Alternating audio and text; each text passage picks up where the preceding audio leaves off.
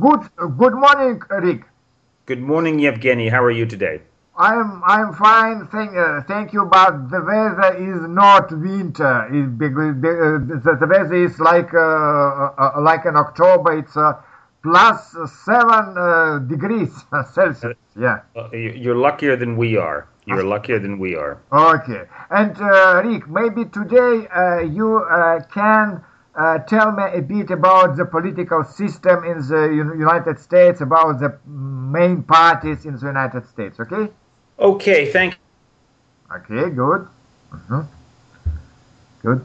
you. Well, I think most people know who watch American TV or watch the political scene that the United States is dominated by two political parties: the Democratic Party, which is the party of the current president, President Obama, and the Republican Party, which is the party of President George Bush. What they call it is we call this a bi-party system.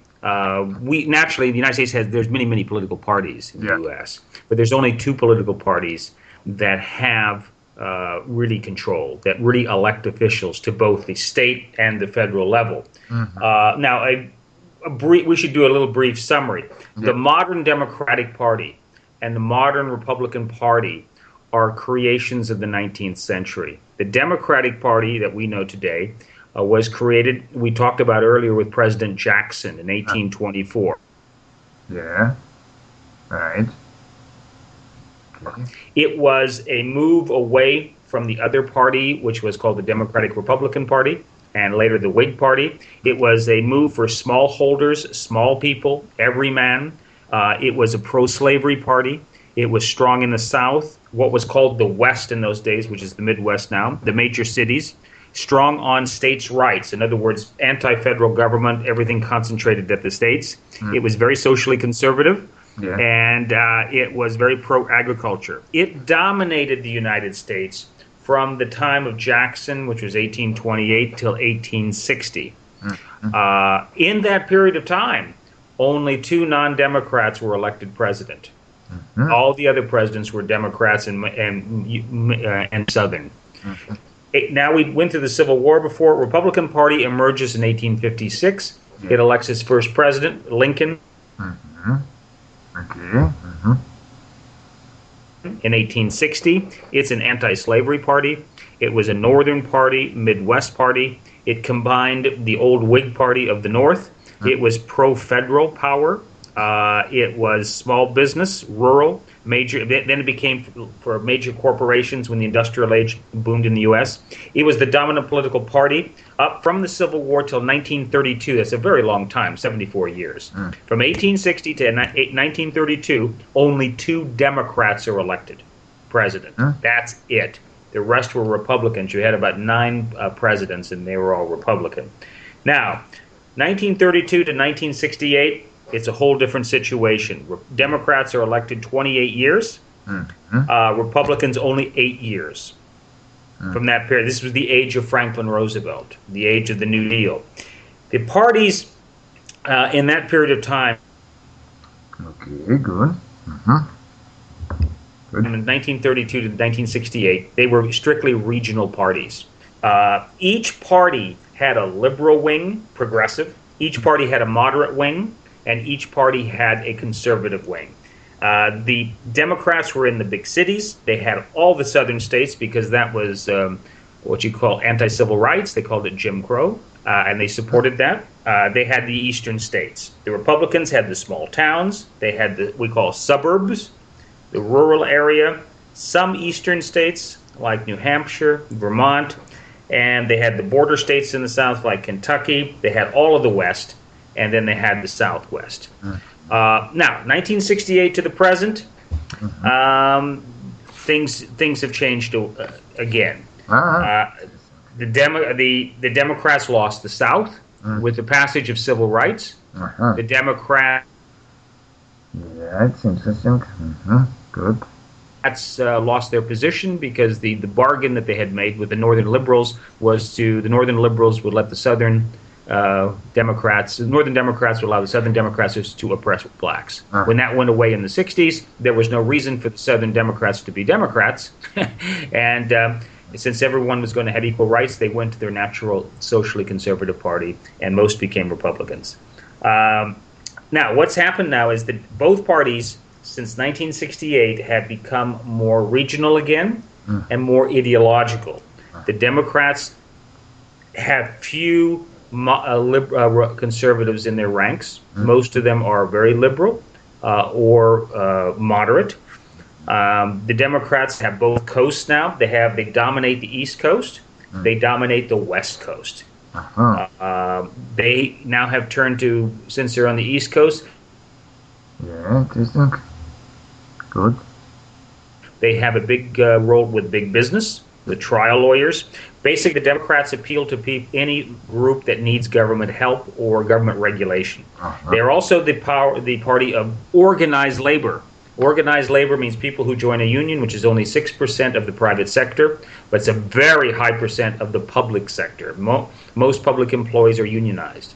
Not the army, of course, not the military, not the police, not the federal police, but most of the employees are unionized. Teachers, for instance, in schools are all unionized, and they're very big supporters of the Democratic Party. They're in the large cities, and of course, the other thing about the Democrats, they're the party of the non-whites, the minorities. And any minority, whether it's a racial minority, whether it's a religious minority, or whether it's a gender, like gays, for instance. Republicans? Now, so, from 68 to the present, Democrats have held the White House for 17 years, and they're holding it right now. Republicans have held it for 28 years in that period of time. So the Republicans in 68 have become the dominant White House party. The Republicans have become more conservative. They own the South, the Midwest, the suburbs, rural. They have all of the western states except for the West Coast, California, Oregon, Washington. They have Alaska. Democrats, strangely enough, have Hawaii. That's probably because Hawaii is very mixed racially, and I don't know. I mean, there's a lot of reasons. I've never analyzed it. Republicans have the religious vote. Americans are religious people. 90% of the country are believers, maybe 95. Half of them go to church regularly. Republicans have most of the people who regularly attend church Okay, good. services. Republicans are pro-military, nationalistic, and they have the white vote. No Democrat president has won the majority of the white vote since 1964. Republicans always win the majority, and they have the majority of the male vote. Females are about 50-50 in the last elections. They've gone in majority for Democrats. The white male, about 60% of the time, votes for Republicans. So, brief summary, both parties are national, which means both parties you will find elected officials in every region of the country. Not in every state, but in every region. Both parties are becoming more ideologically pure. In the past, both parties were ideologically the same with different strains within the party. The Democrats are very strong on the East Coast and West Coast. Republicans are strong in the South, Midwest, and the West.